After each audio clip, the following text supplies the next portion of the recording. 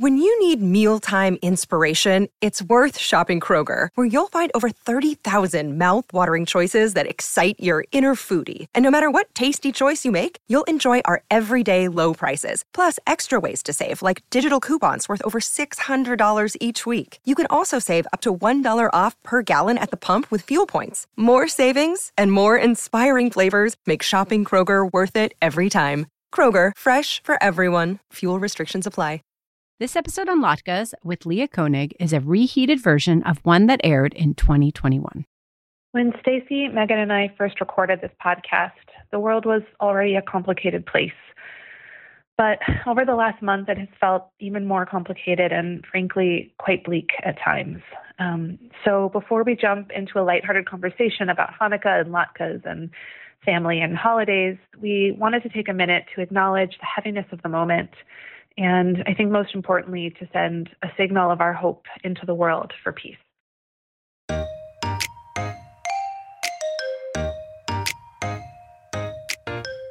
You want to sear a protective crust around the potato patty so that the oil doesn't leach in, and then you get a dense, heavy, gross, soggy latke instead of a crisp and delicious latke. Welcome to Didn't I Just Feed You? A podcast about feeding kids. Hey, I'm Stacy. And I'm Megan. Before we jump into today's conversation, we want to take a second to encourage you to join our Didn't I Just Feed You community. It's free and easy to join. All you need to do is share your email with us. We'll put a link in our show notes to make it easy for you to join, or you can go to the community page on our site, or visit us on Instagram where we have links in bio. We are at Didn't I Just Feed You? Isn't that super creative? We are super creative. And hey, if you're able to comfortably support Didn't I Just Feed You in our efforts to publish free weekly episodes, we'd love to welcome you to our community as a supporting member. Supporting members can pledge their support monthly or annually and receive awesome perks, including 2 exclusive episodes every month. They're not minis, y'all. They are long episodes. Live events, lifetime access to a private Instagram feed, and a huge quarterly giveaway. And just saying, a membership to Didn't I Just Feed You would make a great holiday gift for friends and family who need a little support in their cooking lives. So, speaking of our listener group, I have a feeling that our community is going to be popping with ideas after this week's episode, which is about one of my absolute favorite holiday foods, latkes. I've had your latkes. They're so good. They're so good. It's funny. So I did not grow up with latkes, but I have a recipe that is a family recipe from one of my dear friends that I tweaked just a little bit, and it's the best. I love it so much. But I've come to realize that especially people who've grown up with latkes as part of their family culture, that there are so many different things. It's so not empirical. I mean, obviously, that's like a dumb statement. Nothing's empirical when it comes to food. It's what tastes good to you. But, there are so many different factors. Do you like to have something that's crispy and flat, a potato pancake that's crispy and flat? Or do you like one that's fluffy and kind of mealy and almost feels like, potato meal as opposed to strands of potatoes? Like that is where the variation in your favorite recipe is going to come about. And then if you're tired of the classic potato latke and, you've been eating them all your life, maybe you want, you like adding parsnips because it's exciting and it's a new version of it. There is just so much variation. I just want to add to that, as someone who hasn't grown up with latkes either, or even really made them a part of our holiday, the last couple of years, I have realized what a great base latkes can be for so many meals outside of the holiday. Plus, how I feel about potatoes just in general, which is that I love them. They're like my desert island food. Last meal would include probably actually very creamy mashed potatoes, which is a weird side tangent to take us on. But working at Kitchen the last couple of years, we did a lot of cool, we call them technique showdowns, where it's we might look at different ways you can make latkes. Like you talked about the end result and you talked about some of the flavor aspects of latkes, but there's a lot of like technique and there's some dogma within the technique too. Like I know, but I think the dogma is connected to the end result. And I don't think people talk about that enough. Yes, I think that's true. Like, do you shred your potatoes and then soak them? Do you always wring your potatoes out in a clean kitchen towel before you make your, I wouldn't call it batter necessarily, but before you make your latke mixture? What sort of starchy situation, flour, potato water, potato starch? There's so many things that you can use as your binder. And again, like you're saying, it probably does tie to end result. So I'm super actually hopeful that our guest today can give us some insight on if there's something correct, what really matters when it comes to making latkes, because I kind of want everyone to make latkes more a part of their everyday food options. Yes. I mean, I don't want it to be part of my everyday food option because it feels so special. Specialness. Yeah. Okay, fair. But if you don't have a reason to celebrate Hanukkah, whether it's part of your own family's tradition or you have someone in your community with whom you can celebrate and, you want to, or you just want to explore it because you're curious, then absolutely. I mean, potato pancakes, there's really, what more do we have to say? That is what I'm saying. Like, just like hummus, which is like culturally important, but also like can be an awesome weeknight meal. I feel like latkes have the ability to do that as well. Like, a weeknight side where you can throw some parsnips into your potato pancake mixture. Yes, sign me up. I want to do that. Okay, so we did bring a guest on. I have a lot to say about how I make latkes, but again, it's tied to the kind of latke that I appreciate most. So we're going to save it to the end. Instead, we wanted to bring someone on who could talk to us about latkes culturally and in a more expansive way. But before we do that, let's take a very quick break to hear from one of this week's sponsors. Stacy, it's getting warmer and the weather has me so ready for a wardrobe update, but I want it to be for the long haul without spending a fortune. Quince is your place. It's not easy to get quality pieces that you can count on to last without investing a ton of money. But at Quince, I've got a lineup of timeless pieces that keep me looking effortlessly chic year after year. I love the pieces I bought from Quince last year, too. I wear my linen pants nonstop. I'm so impressed with what I get for the price, which is 50 to 80% less than similar brands. By partnering directly with top factories, Quince cuts the cost of the middleman and passes the savings on to us. And they only work with factories that use safe, ethical, and responsible manufacturing practices and premium fabrics and finishes. Which means it's time to snag their 100% washable silk skirts and camis that I've been eyeing. And don't forget, Quince has the chicest accessories for great prices. Get warm weather ready with us and Quince. Go to quince.com/DIJFY for free shipping on your order and 365-day returns. That's QUINCE.com/DIJFY, short for Didn't I Just Feed You? We know you're seeing all the Mother's Day gift guides everywhere. And while we usually do some Didn't I Just Feed You version, this year we have the one perfect Mother's Day gift that works for everyone, even our last minute shoppers. MyLifeInABook.com. MyLifeInABook.com is a unique service that turns the life stories of people you love into a beautiful book. Here's how it works. Every week, MyLifeInABook.com will send your gift recipient a question via email. These can be pre-written questions that they provide, or you can customize the questions the way that I did for my mom. Your recipient can either type her response or use their voice-to-text feature. MyLifeInABook.com compiles all of her responses into a beautiful keepsake book. I'm really excited to be creating a book with my own mom this year, and I can't wait to hear some of her childhood memories, what it was really like raising 3 kids as a single mother, and how she's enjoyed becoming a grandmother too. And when the book is done, you'll have a beautiful keepsake for her and for you too. You can even choose to have an audiobook created from the recordings.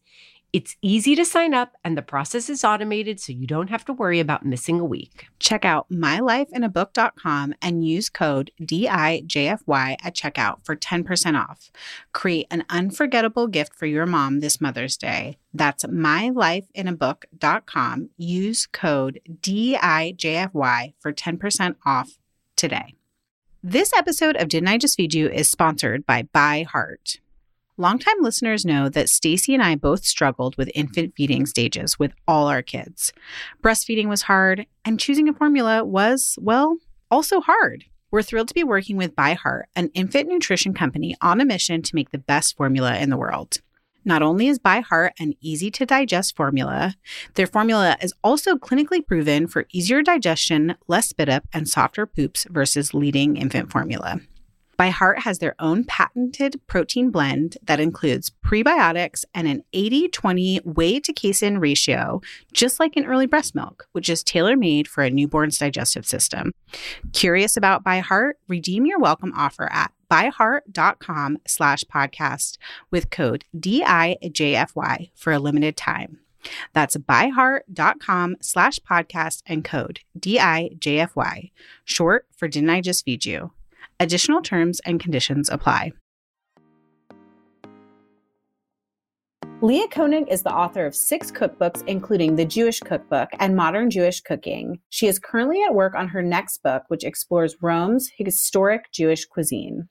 Leah's writing and recipes can be found in the New York Times, New York Magazine, the Wall Street Journal, the Washington Post, Food and Wine, Epicurious, Food 52, and Tablet, among other publications.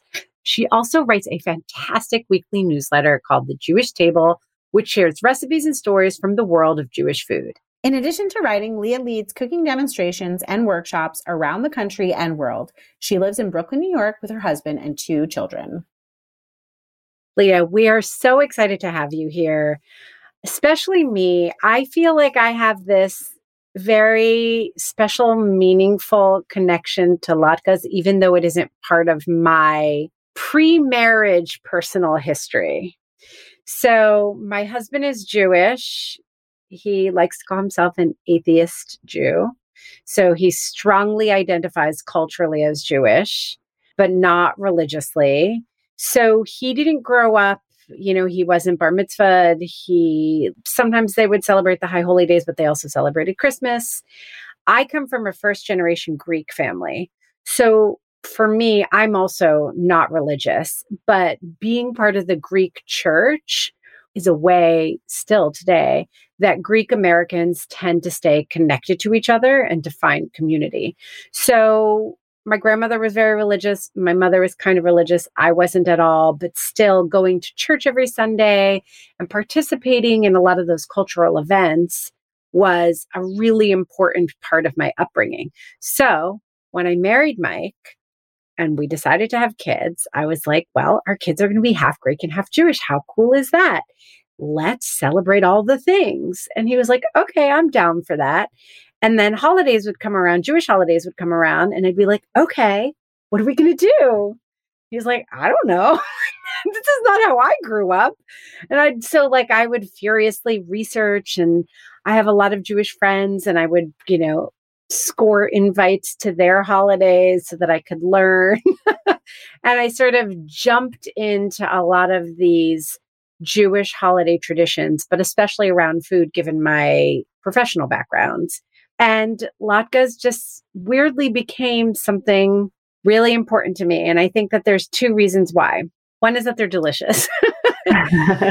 2 is that the story of Hanukkah, as someone new to the Jewish faith, it was a really easy one for me to grasp onto. And the connection between the culinary traditions and the story of Hanukkah were just really clear to me. There's oil, light for this many days. There's oil and we fry. So we've got these donuts, sufganiyot, and I also am a huge donut fan. And we've got potato pancakes that we fry up too. Like, it was just something really easy for me to grasp and to pass on to my kids, even in the absence of deep personal cultural knowledge. But, I felt like I'd be a fraud if I got on with Megan and talked about latkes with any authority. So I feel like I'd love for you to just give us kind of a cultural context for understanding latkes and their place in the Jewish culinary history. Yeah, totally. First of all, thank you so much for having me. And I love hearing your family story. I feel like food comes alive in the context of people and family and celebrating together. So it's really cool to hear that. Interestingly, potato latkes are what American Jews think of as sort of the Hanukkah food, and they are. But the focus really isn't potatoes per se. It's actually about the oil, right? Which you sort of touched upon, because potatoes are a New World food, right? They're native to like what is now modern day Peru, and they didn't really make their way to Eastern Europe until like the 18th, 19th century. So early latkes or like fritters were actually made out of cheese. Like there's an Italian cheese latke, like a ricotta pancake. Yeah, I know. And there's also there were buckwheat, kind of similar to blini, but what you would think of as blini now. So those kind of predated the latke, but once potatoes caught on, they really caught on. But the real, I mean, it's like a fried potato. Right. Like, how could they not? Yes. You can't argue with that. But so the story is really about the oil, and just super 1 60-second history lesson. The story of Hanukkah celebrates the rededication of the ancient temple in Jerusalem, which, funnily enough, was under siege by a Syrian Greek king named Antiochus, right? Who basically said like the Jews of the time couldn't practice their religion anymore and tried to like Hellenize the community. And that's actually one of the reasons why it stuck for us too, because I remember telling Isaac, my 14-year-old, one of the first times he was old enough to hear the story, we'd repeat it every year. He was like, wait a minute. So the Greeks and like that blew his mind that, it was like two of his cultures coming together, but in war. Yeah, totally. The thing that people have heard about are like the Maccabees, right? They were this sort of like small Judean army that ended up, kind of underdog style, like defeating Antiochus's army. And they went back into the temple, which had been defaced, and all the like, menorahs and candelabras and stuff had been knocked over. And they were like, okay, we're going to take it back over. And they tried to find olive oil too, which is how you would light the candelabra, the menorah. And the sort of like miraculous story that is told is that they only found oil enough to light the menorah for one night, and then miraculously it lasted for 8 nights, which is why, Jews throughout the world now celebrate Hanukkah by eating foods fried in oil. So potato latkes are my personal favorite expression of that, but there are many, many different types of kind of Hanukkah fritters around the world. Can you speak to those different types? I mean, my mind is blown even to think that there was a latke that was based on cheese or buckwheat, but what are some of the other latkes that would be eaten around the world? So there's a lot of donut-y type things. Stacey mentioned sufganiyot, which have become more popular in America in the last, I'd say, 20, 30 years. I didn't really grow up knowing much about them, but they are basically jelly donuts. Their history is that they were a Polish donut called pączki. And when Polish Jews moved to the newly formed modern state of Israel, they brought them, and then the name changed to sufganiyot because it comes from the word, something that means sponge, which you can kind of think of the dough being like spongy and airy. So that's where the name comes from. So that's one. There's also a Moroccan fritter called spenge, which I'm assuming is from the same like word root, but they're kind of like these free-form rustic donuts with a hole in the middle, but they're like drenched in like a sugar or honey syrup, and they're amazing. And then there's, in some Sephardi traditions, there's something called bimuelos, which are like little dough nuggets that are fried and also in like a syrup. So those are amazing. And then some Italian Jews actually fry chicken, which kind of blew my mind when I found that out, because I always think of fried chicken as being like, Southern American cuisine, which it also is, but it has this like, analogous tradition in Italy. So yeah, there's lots of others. A quick little like side note, did you learn about that while researching your upcoming book? Thank you for asking that. Yeah. Yeah. So I'm working on a book about the food of Roman Jews right now, and not actually a Roman Jewish tradition. So no, Italian Jewish food is very regional, considering it's actually a pretty small number of people who are celebrating it. But no, I think it's more of like a Northern Italian thing. Because I'm excited about your upcoming book. Rome is one of my favorite cities in the whole world. And eating in what I was taught is called the Jewish ghetto part of the city is like some of the best food. And I remember the first time that Mike and I went to Rome and ate there. His mother, who speaks fluent Italian, she's a Jewish American, but learned Italian as an adult and then started going to Italy every year just to, exercise the language and be immersed. Brought us to a couple of restaurants and we had the most delicious food. Yeah, actually, Roman Jews kind of in practice celebrate Hanukkah all year round because a lot of their cuisine, it's cucina povera, like the poverty food or like food that you make when you don't have a lot of money. For them was frying food in olive oil because olive oil was so abundant there that like it was actually an inexpensive way to prep food. So they have their most famous dish is the fried artichoke, carciofia alla Giudia, which literally means like Jewish style artichoke. And it's like the leaves become like artichoke potato chips, and the inside is like this creamy, like artichoke-y, custardy center. And it's not a Hanukkah food; it's a everyday food, but it basically feels like Hanukkah when you eat them. Okay, so back to Hanukkah, back to latkes. Potatoes now. Throughout the Jewish diaspora, are potato latkes sort of the default? Or does it depend on whether you're Ashkenazi or you're Sephardic? Like what's the breakdown? What are people pulling out to make their latkes and Hanukkah around the world today? Yeah, no, potato latkes are specific to Ashkenazi cuisine. Okay. But because America, the American Jewish population is something like 80% Ashkenazi background, that's why it's like the one here. But if you go to like a Moroccan Jewish family or a Egyptian Jewish family or an Ethiopian Jewish family, they're not going to be making potato latkes. But for families that do make them, there's a lot of, not about controversy, but like there's a lot of like, people have opinions about how you're supposed to make them. Some people like them the way I do, which is sort of like the potatoes are kind of shredded hash brown style so that they get really crispy and lacy on the edges and like they're tender in the middle. But some people like to kind of mush up the potato more and almost make like a mashed potato fritter, which is not like my favorite, but people swear by that as well. So that's kind of just what you prefer. So the most important thing when you're frying a potato latke, no matter like how you're starting with the potatoes, is you want to start with a oil with a high smoke point. So you're thinking like safflower oil, sunflower oil, grapeseed oil, anything that's kind of neutral and can get up to a high enough temperature, because you want to sear a protective crust around the potato patty so that the oil doesn't like leach in, and then you get like a dense, heavy, kind of like gross, soggy latke instead of a like crisp and delicious latke. That's kind of like frying 101, but it really makes a big difference with latkes. And I mean, for me, if I don't see that lacy, like potato shredded edge, it's like I'm immediately like, this is going to be good because how can you go wrong? It's fried potato, but it's just not the same.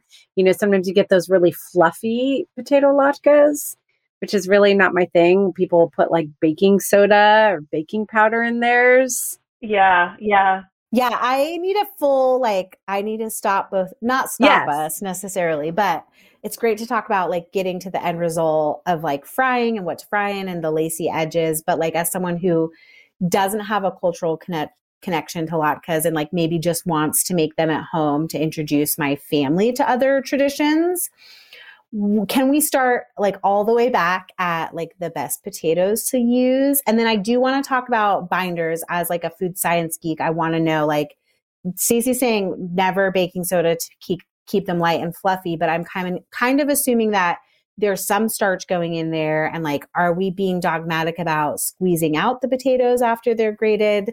I'd love a walkthrough from either or both of you or in collaboration. From Leah. Sure. Well, I will say, again, it comes down to what people's preferences are. So there are going to be different opinions about how you make your kind of like ideal latke. But I like to start with russet potatoes because they have a high starch content, and starch is really important for having a good textured latke. And I shred them and also onion. If I'm doing a small batch, I'll use like the big holes on a box grater. But if I'm making them for my family or a crowd, I will use the shred blade on my food processor, not the mixer bowl with the blade, but the one that gives you the like hash brownie shreds. And then I plop the shredded onion and potato in a clean dish towel, and I just squeeze it like beyond where I think it, is dry. And then I squeeze it some more because there's so much moisture in potatoes. And the adage about like oil and water not mixing is really like you see it when you make latkes because they splatter horribly no matter what you do. So the more water you can get out, the better. I sometimes skip this step because it just takes more time and, two small kids and blah, blah, blah. But if you take the water that you squeeze from your potatoes and you let it sit, the potato starch will sink to the bottom. And that potato starch, you can drain off the water and put the starch back into the latke mixture. And people say that like really helps the texture. But I don't know how much I notice a difference, but some people swear by it. So I would say, people can kind of experiment. And it's a fun tip, and you kind of feel like you're not wasting anything. And I'm intrigued, I have to admit, because so far our process is exactly the same. So I'm totally intrigued. Okay. Yeah. So from there, you add egg to bind it, and I use regular all-purpose flour. You could use a gluten-free flour. You could, some people just use the potato starch, either from their squeezed potatoes or like, purchased potato starch. Some people use matzo meal. That tends to make them a little more of that fluffy consistency, which I don't love. So you can really, you could make them, add your starch as desired, and you mix it, and then you want to, heat up your salt and pepper, obviously, for flavor. And that's really it in terms of ingredients, unless you're going fancy and adding some shredded carrot or beets. Sometimes I do beets. Sometimes I do some zucchini in there. You can kind of play around with different, sweet potatoes, different kinds of tubers and starchy vegetables. Yeah, Stacy mentioned parsnips at one point when we were talking about this episode, and I was like, ooh, that sounds so delicious. Yeah. I'm curious, Stacy, whether you do a full parsnip one or like potato and parsnip, because I've sometimes had trouble if I take all the potato out because they don't hold together quite as well. Totally. Yeah. Partial, just adding parsnips. Yeah. Yes. I'm actually a purist, and honestly, I'm happy just doing potato and onion. I was going to say no onion. No, potato and onion. Onion's absolutely key. Totally key. Right? So, but like, that's it. That to me is perfect. But every once in a while, but every time I do add something else, I'm like, that wasn't really worth it for me personally. I'm like, I've just been happy with potato and onion. I do have a recipe in my book, Modern Jewish Cooking, that is carrot and beet. And that's a really nice combination because it's kind of sweet and earthy. And I serve them with this like chive goat cheese. So that's a fancy latke. That's like, right. That's almost a fifth night when you're sick of potato. Yes, exactly. Okay. So you've got this potato mixture. Is that something that you can make ahead of time and like let chill out in the fridge, or you're making that like when the rest of dinner is kind of like resting, ready to serve? Latkes are not a great make-ahead food. Well, okay, let me step back. They're not a great make-ahead food to make the batter and then let that sit because of all the oxidation that happens. But what you can, some people say you can't reheat a latke. I actually think latkes reheat fairly well. So what I do is I often will fry a bunch of latkes, a couple days ahead, up to like a month, and refrigerate or freeze them. And then to reheat them, all you really have to do is like put them on a single layer on a baking sheet and heat them in the oven at like, 350, 375 for like 5 to 10 minutes. And when they start to sizzle, they're not like the perfect, like just out of the fryer latke, but they're more than serviceable. They're very good. So I would say like, if people are feeling stressed about the fact that they have to get dinner on the table and fry like a bunch of latkes and be like chained to the stove during dinner, you really can do some of it ahead. And I wonder if the air fryer changes that, because I just recently got one of those convection toaster oven air fryer situations. And I feel like that might do a good job this year. Yeah. I'd be curious to try it. I have not tried an air fryer latke before, but I feel like I would fry it in oil first. I just mean for reheating. Oh, I'm not giving up my own. But I wonder if just for reheating. Probably would be great. Yeah. Let's talk about variations. You mentioned carrot and beet.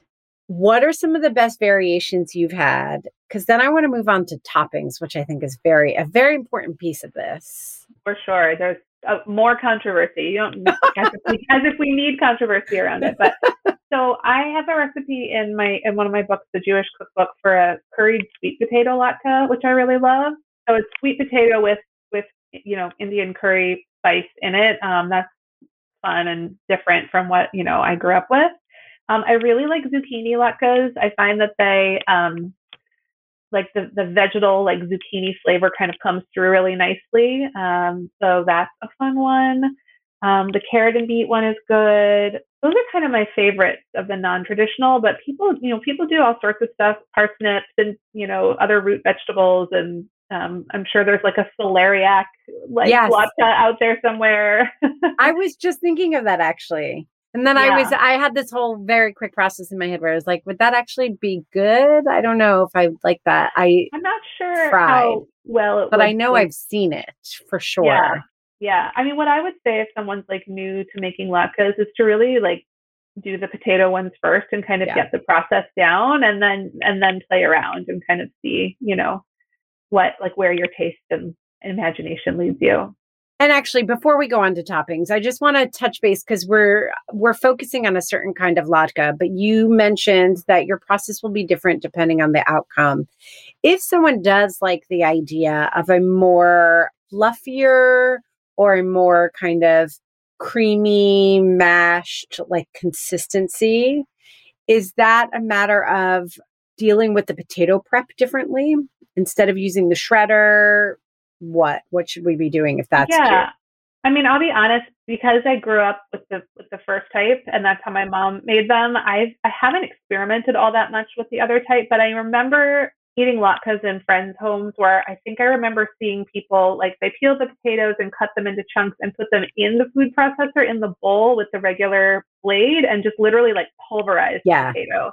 And then mix that with egg and probably smatza meal. And I'm not sure about baking soda. I don't remember, but I feel like that just because you're breaking down the starch of the potato so much with the food processor that I feel like you're just going to get a different texture, a fluffier, kind of more not cakey, but just sort of like like almost like mashed potatoes. Feel like cakey is a borderline good description of it, and I'm so curious if. Because I haven't explored a lot of latke recipes, but like, are recipe writers really giving that distinction? Is that something you're addressing in head notes? Like, hey, this is a thin and crispy latke versus here's a light and fluffy latke.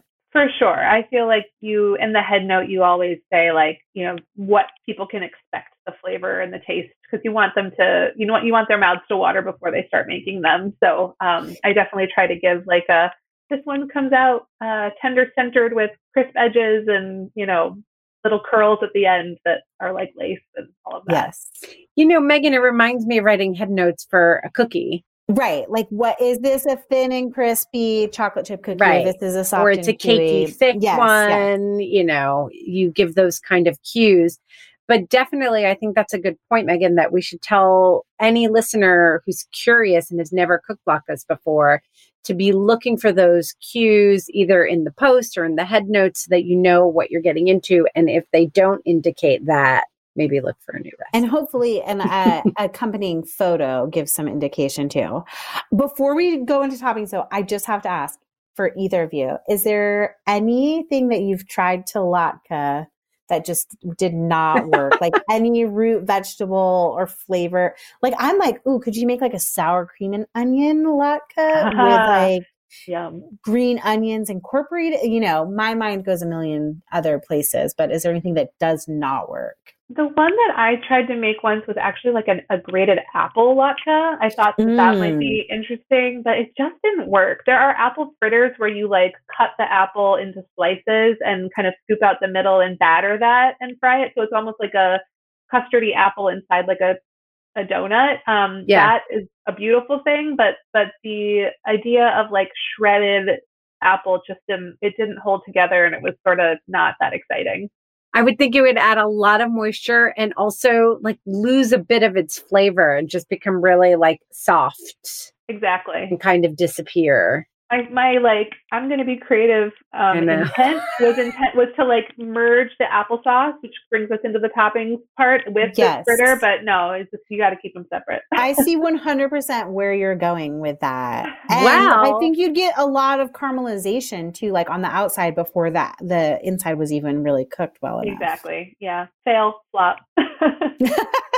Megan, were you headed in the same direction saying sour cream and onion? Because sour cream is such a great latke topping. And in my opinion, chives.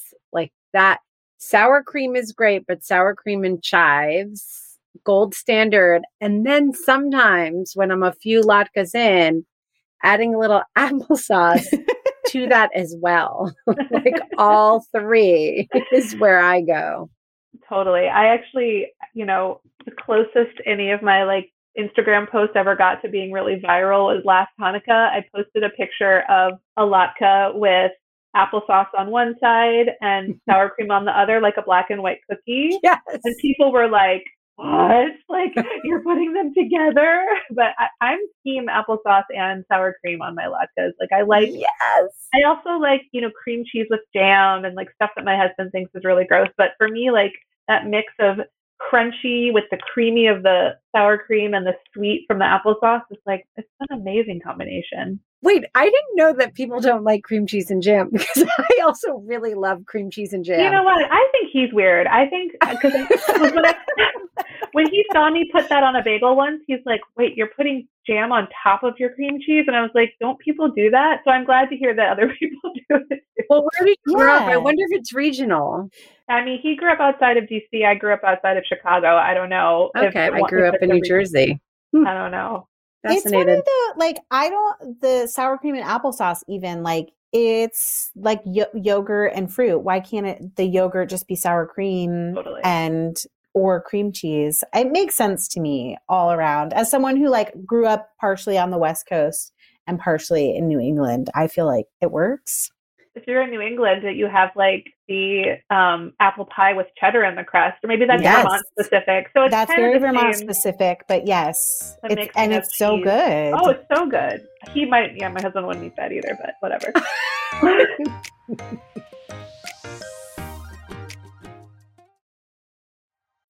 When you need mealtime inspiration, it's worth shopping Kroger, where you'll find over 30,000 mouth-watering choices that excite your inner foodie. And no matter what tasty choice you make, you'll enjoy our everyday low prices, plus extra ways to save, like digital coupons worth over $600 each week. You can also save up to $1 off per gallon at the pump with fuel points. More savings and more inspiring flavors make shopping Kroger worth it every time. Kroger, fresh for everyone. Fuel restrictions apply. When you need mealtime inspiration, it's worth shopping Kroger, where you'll find over 30,000 mouth-watering choices that excite your inner foodie. And no matter what tasty choice you make, you'll enjoy our everyday low prices, plus extra ways to save, like digital coupons worth over $600 each week. You can also save up to $1 off per gallon at the pump with fuel points. More savings and more inspiring flavors make shopping Kroger worth it every time. Kroger, fresh for everyone. Fuel restrictions apply. Okay, besides the very traditional like sour cream and applesauce, what are other ways to top and or serve latkes? What I've seen a lot recently is kind of people building on the sour cream side and like draping like lox on top of that, or caviar. Like there's like the kind of, that's back to the blini side of things, like doing mini latkes with sour cream and like a little fish roe on top. That's really nice.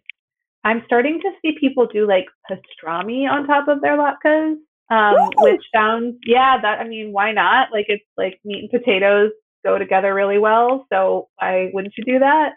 In modern Jewish cooking, I have a recipe for like an apple chutney that's sort of like taking a cue from, kind of an Indian flavor palette and like bringing it into the latke world. Mm. And that's really nice. It's like ginger and apple and various spices. I think there's cardamom and stuff like that. I haven't made them in a little while. So that's fun. But I mean, latkes are kind of a blank canvas. You could do like a salsa verde on top. You could do latkes with egg and cheese. You could do like all sorts of stuff. Like a bacon, egg, and cheese minus the bacon plus the latke. Yes. Yes. Oh my gosh, I'm so hungry now. I know. I really want latkes right now. So do I. I was also trying to make this connection that latkes could be fun family food outside of holidays too, because we talk a lot on Didn't I Just Feed You about like how fritters are just a great vehicle for vegetables, for leftovers. They're like an easy way to get in some protein or just like have a different side dish. Do you only eat latkes around holidays, or do you make them on a random Wednesday for your family?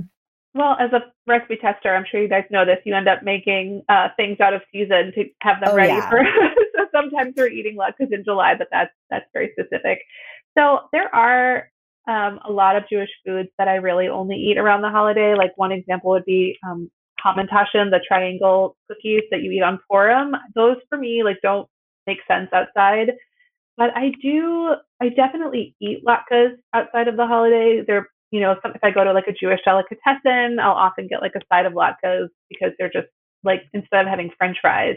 Because they're there. Yeah, because they're so delicious. And someone else made them for you. So they might be more delicious. The thing about latkes is, it is a deep, it's more of a shallow fry. It's like somewhere in between a deep and a shallow fry. So you do use a lot of oil. So like I kind of have to have a special occasion. Like maybe I would make them for like a brunch or something, but I don't usually make them. If I'm going to fry outside of the holiday, I'm usually making like schnitzel, like chicken schnitzel or something that feels a little more main dishy. But I feel like if you like to fry food, like they're a great thing to make year round. I do like to fry food, which is a weird thing to say. I'm curious if either of you have any tips for making latke frying less messy, or is it something where you just like embrace the mess of it? Can you choose a different pan? I'm envisioning always that it's cast iron, like a big cast iron skillet that you're frying in, but please correct me. It can be. Mine isn't. Leah, what about you? How are you frying yours? I use an all-clad, like a aluminum pan. For me, when I use my cast iron, they burn more quickly. I don't know if my cast iron is just kind of a faulty one or something, but I like a aluminum or stainless steel pan. But a splatter screen is really key if you want to keep the oil off your walls, because they really do. No matter how much water you squeeze out, they sputter and kind of coat your whole like kitchen walls with oil. So a splatter screen is really key to keeping that at bay. I feel like our process is so identical that the recipe that I've been working off of, which is supposedly my dear friend's longtime family recipe, I'm like, is it, or did someone in her family grab a copy of Modern Jewish Cooking? Pass this recipe off. Possible, but I think it's one of those things like like we were talking about chocolate chip cookies earlier, over time and through the generations, like the best practices kind of just like come to the surface. Yes. Like I feel like, people just have handed down what works, and latkes are so elemental. Like there's so few ingredients that technique really matters. So I think it's more just that like there's kind of a right way to make them, and a wrong way. So that's probably, maybe they have Modern Jewish Cooking. I don't know. I have both the recipe I've been using forever as it was originally given to me and your book. So I'm going to compare and make sure they're on the up and up. But I will say that also this idea that, with a traditional food that's been made by so many people around the globe for so long, this idea that a approximately, we'll call it a right way, but of course there are variations, but that this right way kind of emerges, and that this right way is also really simple and isn't about, I don't know, Megan, you were telling me that you once worked on a package for kitchen.com that, had you guys testing out like all these wild techniques. Yeah, well, just those variables, like, is a box grater really better than the food processor? And that question ultimately comes down to like, how many latkes are you making? But then there was like pulling out the starch tip of like the drained potato starch, like Leah was mentioning, versus like just using potato starch, whether to add baking soda or whether you should use like a combination of potato starch and all-purpose flour. But I also think there's something there to talk about in internet food media where it's like we kind of want to make something more complicated than it needs to be in order to create content. And I think like what both of you are saying is like, if you use the right potatoes, you drain them well, you add a little bit of egg and a little bit of starch and you season it well and use like a high smoke point oil, then you kind of can't mess it up. It's going to be great. And then it's going to be muscle memory, like doing it that same way every year or every holiday. And then adjusting that based on your taste. If you like a little more onion, a little less onion. I actually have taken to adding a little bit of white pepper to my potato mixture. I jotted down at some point in the show notes, we'll put it, I jotted down the amount, but like I just was experimenting one year and I was like, oh, that's kind of nice. There's a little something in the background. You can't even really detect it, but it gives it a little bit of a warmer spice than black pepper, but just kind of in the background. But yeah, like flour, potato, onion, oil. And I do think even though it's not a cookie, it's not something that you have to like wait and bake to make adjustments to. We've tried to start setting this precedent of like, if you are going to change one thing in a recipe or a routine, like just change that one thing first and see what happens rather than being like, oh, well, I am going to do different starch this year and I'm going to add white pepper.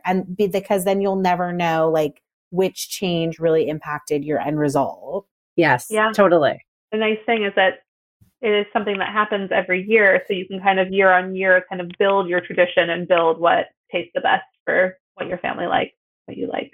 So Leah, this year, what's it going to be? Just the classic? Are you feeling tired? Are you feeling burnt out? Are you feeling inspired and experimental? What are you thinking? Here's the thing. First of all, 8 nights is a lot of nights to eat fried food in a row. So what we usually do is start out strong. And then by like night 4 or 5, we're all like, my husband and I are just like, let's have salad. And like some olives on top to give the olive, for the olive oil like, connection. But the other piece is that my kids actually don't like latkes. I have a 2-year-old and a 7-year-old, and they like French fries.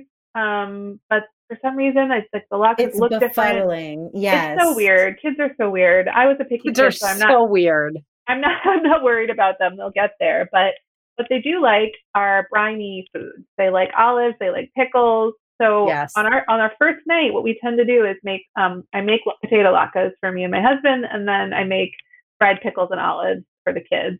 So that is not, those are not traditional, but they are fun. It's like bringing the county fair to our house. Yes. And the next night we usually do like a susganillo, like, or a pimuelo, like some kind of like sweet donut-y fritter, because nobody can argue with that. And then the third night, maybe I'll do like the sweet potato one or something to mix it up. The fourth night, maybe I'll do chicken schnitzel. And then usually after that, it's like, we just kind of coast through the rest of the holiday. Yes. It's a lot of heavy fried food to do 8 nights in a row. It is. And this year isn't Hanukkah immediately after Thanksgiving? Yeah. Yes. Sunday after. So maybe we'll do like, I'll put some leftover turkey in my latkes.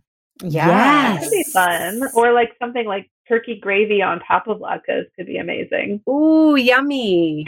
Like stuffing, like a, turkey and gravy. I wonder if there's a stuffing connection somewhere there. Leftover stuffing fritters would be amazing. They wouldn't be They latkes. would be amazing. They wouldn't be. But I would still eat them. I would eat them.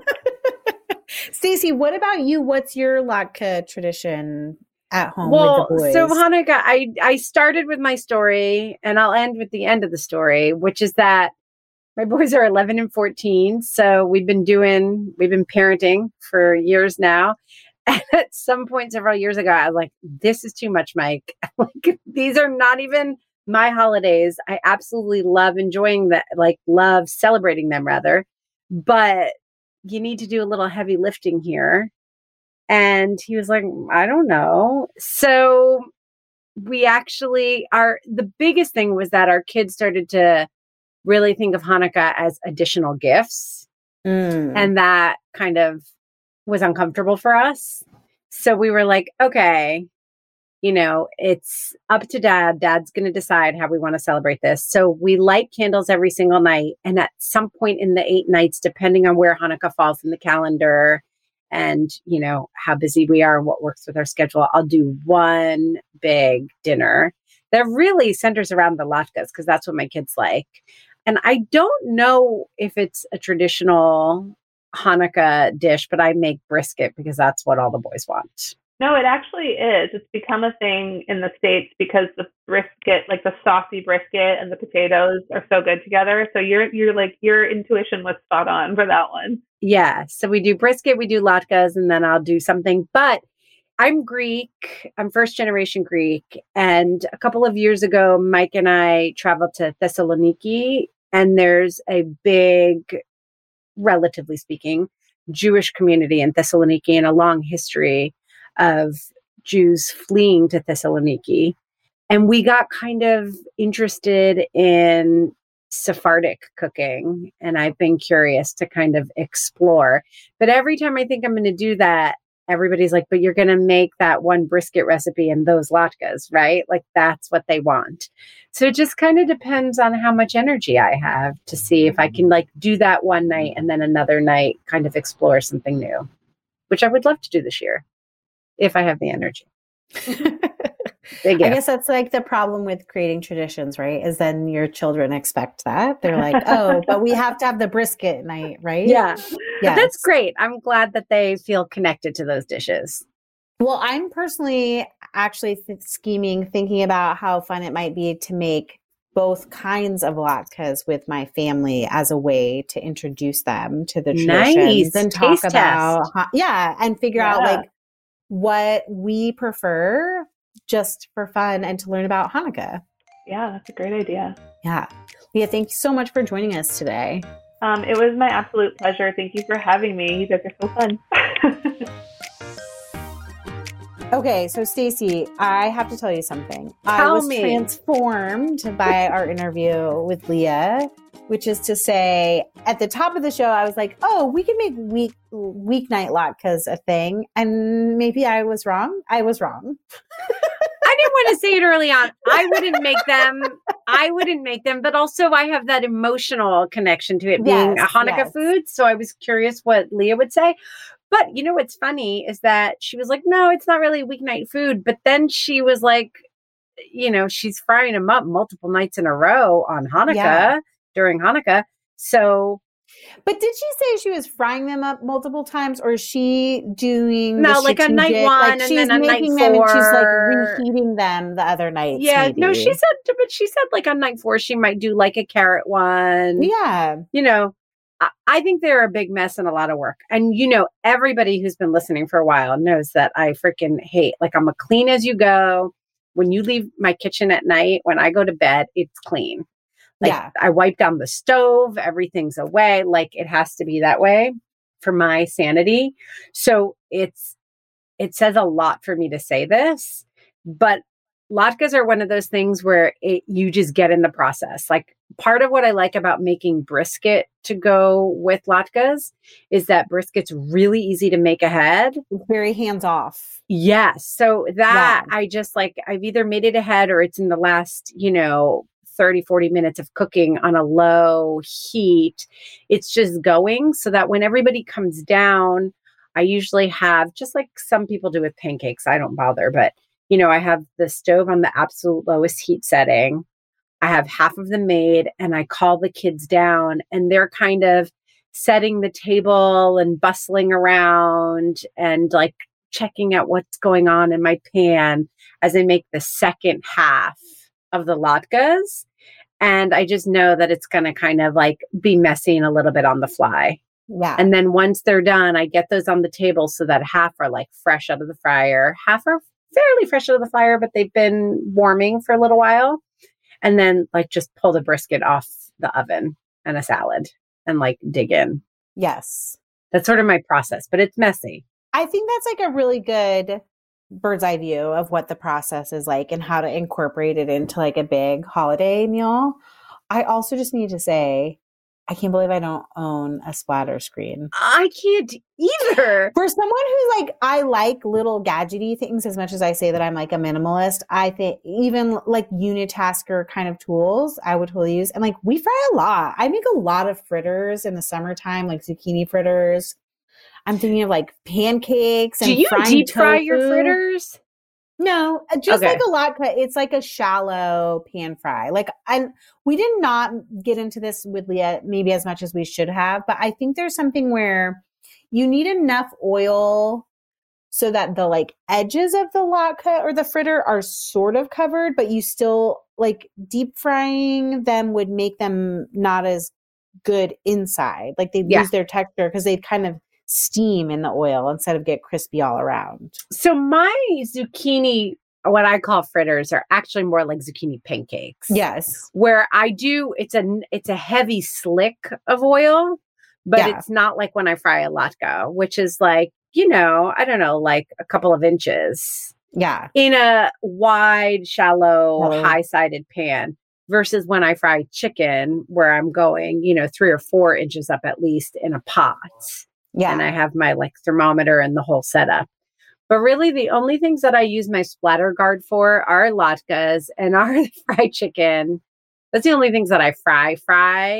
Yeah. And even just that alone is worth it. Man, I'll fry tofu on a weeknight.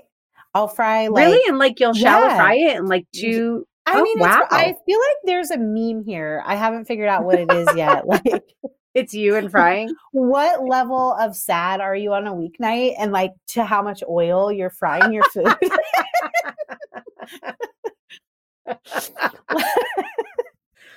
Do you like, know? I'm thinking of tofu as that slick that you described for doing like pancakes or your fritter style pancake, veggie pancake situation versus like latkes and having a good depth.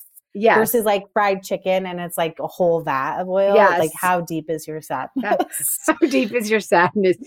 That's hilarious. This is a random thing, but you know, deep fried Oreos are a thing at like the county fair. I'd never had one. How did county fair come up twice in this episode? I don't know. Because we're talking about frying foods. So I had never eaten a fried Oreo before this summer. Of course, take a guess how it ended up in my hand, in my mouth. Isaac ordered it. Yes. Like the most predictable thing ever. And I was like, oh, really? Like, I don't know. And then when it came out, I was like, okay, well, I've never had one. I'd like to try it. And he was like, oh, no, because he knew that I would like it. And I was like, oh, I think I just didn't have a conception of what a fried Oreo was. And I didn't realize that the batter around it would be donutty. Yeah. Like if you told me that I'd eat a donut stuffed with an Oreo, I'd be like, oh, I'd like that.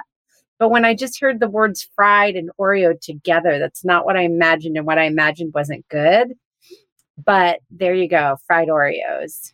Maybe that's something you can do for Hanukkah, like the way Leah's saying. I love that Leah was like, oh yeah, we do like fried olives and pickles. Like I love when we have a guest who unlocks a different way to look at a tradition so that you can make it fun for your family. Like if potatoes are not your bag, which no judgment, but also like you're lying right now.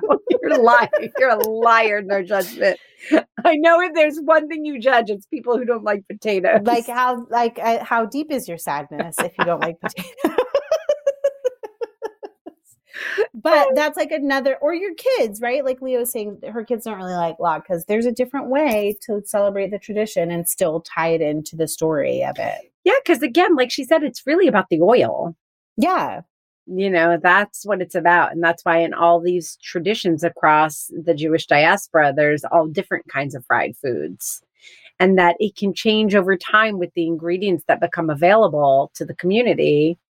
I was like, oh, duh, I can't believe I didn't even of course, potato latkes are right. It's a new world ingredient. Food. Right. And yes, obviously, I would like to eat a cheese-based latke or fritter. Give me that. Yes. Yum.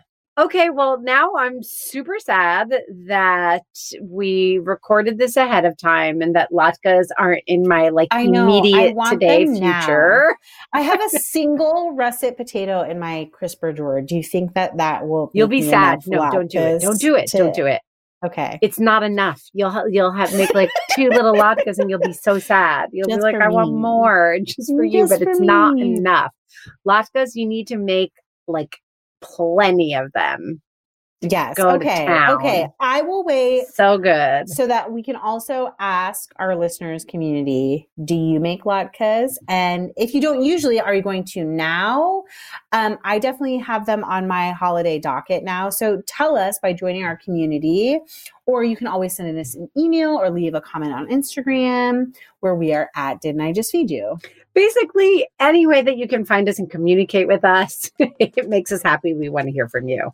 And if you love hearing from us too, sign up for our newsletter. We promise to only email you twice a week, once when there's a new episode, and with our Friday Find Pick of the Week every week.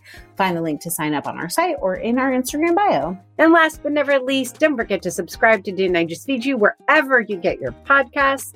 And if you have a minute, rate and review. It's our holiday gift. Please. To ourselves. Please. No, they have to give it to us, but I just declared it like I could use the force. It is our holiday gift that you will give to us. A huge thank you to our editor, Samantha Gatzik. I'm Megan. And I'm Stacy. Stay sane and well-fed until next week. Be sure to subscribe to Didn't I Just Feed You wherever you're listening. And don't forget to rate and review.